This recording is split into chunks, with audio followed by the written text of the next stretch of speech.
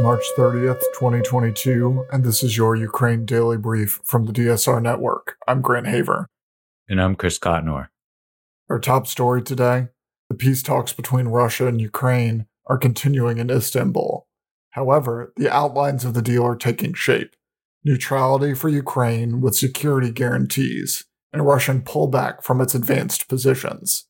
However, the ultimate fate of Crimea and the Donbass remains unclear. While nothing is finalized, things may be moving in the right direction. Although the Russians have claimed to be pulling back from Kyiv, U.S. officials are urging caution. President Biden said he won't read anything into Russia's claim it was withdrawing troops until I see what their actions are. Pentagon Press Secretary John Kirby said, "We assess that it is likely more repositioning to be used elsewhere in Ukraine. Where exactly, we don't know." One area where Russia could be retreating is to the Donbass. Yesterday, Russian Defense Minister Sergei Shoigu said that the main tasks of the first stage of the special operation of the Russian Federation have been completed, and this allows us to focus our main efforts on achieving the main goal, the liberation of Donbass. This is a clear concession that they no longer feel that they can take over the whole country, but Russia may be trying to consolidate its gains as negotiations continue. Russia has claimed that the U.S. and NATO are behind a massive number of cyber attacks against them. The Russian Foreign Ministry said media, critical infrastructure, and life support systems have been targeted. The White House denied previous reports that it had even been presented with options for cyber attacks in Russia and has claimed that Russia is preparing to use cyber weapons themselves. The State Special Communications Service of Ukraine reported on Monday that Russia was behind a large cyber attack against Ukrtelecom, Ukraine's telephone and internet company. The attack reduced their services to 13% of pre-war levels, but after a number of hours, they were able to restore service to their wartime levels. More victims of sexual violence perpetrated by Russian forces are coming forward with harrowing stories of rape and abuse. Sexual violence in the wake of armed conflict can be both a war crime and a crime against humanity. Russia denies these allegations. UK Prime Minister Boris Johnson's spokesman said that the Prime Minister said, "A ceasefire alone would not be cause for UK sanctions to be removed on Russia. The pressure on Putin must be increased both through further economic measures and providing military aid to ensure Russia changes course completely." The Polish government has adopted draft legislation that will allow a ban on imports of Russian coal, a cabinet spokesperson said on Tuesday. Russia dominates Polish coal imports, accounting for 20% of domestic use. Some 9.4 million tons of Russian coal was imported to Poland in 2020 and used mostly to heat individual households. The nation also imports some 50% of its gas and over 60% of the oil it refines from Russia.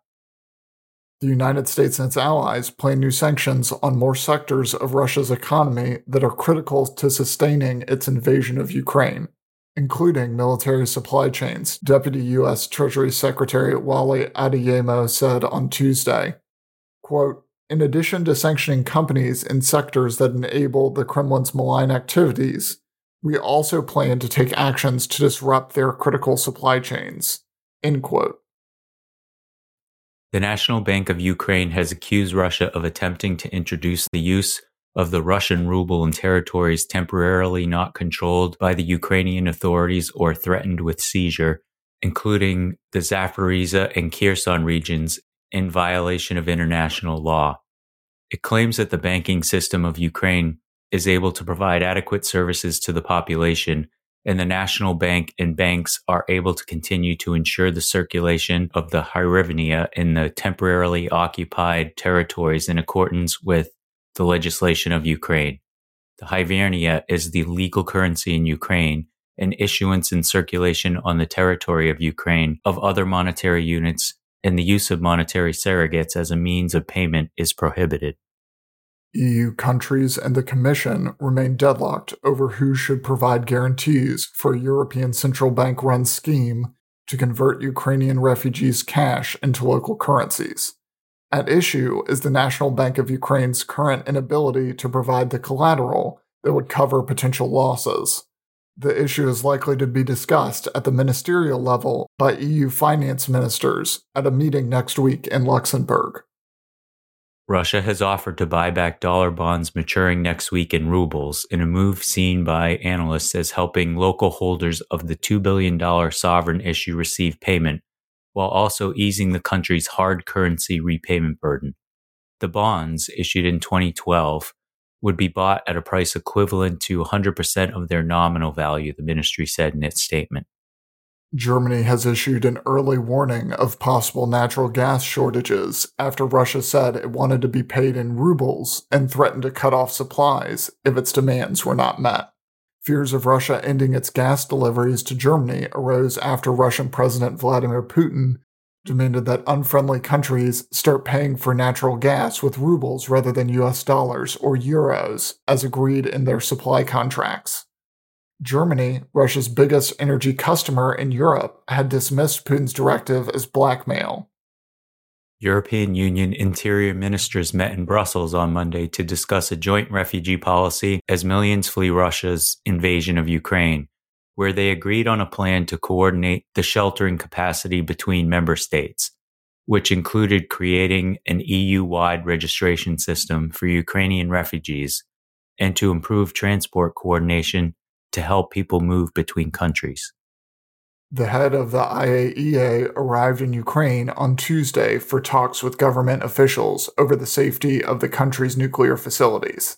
The IAEA said the visit by its Director General, Rafael Mariano Grossi, would lay the groundwork for sending its experts into the country to help protect Ukraine's nuclear sites amid the Russian invasion. The agency said it had drawn up concrete and detailed plans for safety and security assistance to Ukraine's nuclear sites, which it said included 15 nuclear power reactors at 4 plants, as well as Chernobyl. That's all the news we have for you today. Be sure to rate, review, and subscribe so that more people can find the show. If you have a tip or topic you'd like us to cover, please email us at udb@thedsrnetwork.com. Members of the DSR Network will receive an evening newsletter version of the Ukraine Daily Brief. So go to thedsrnetwork.com and become a member to make sure you never miss any of our analysis. If you want more in-depth discussion of these issues, tune into Deep State Radio tonight to hear former U.S. Ambassador to Ukraine, Masha Yovanovitch, talk to David Rothkopf about her new memoir, Lessons from the Edge. Stay safe and stay tuned to the Ukraine Daily Brief from the Deep State Radio Network.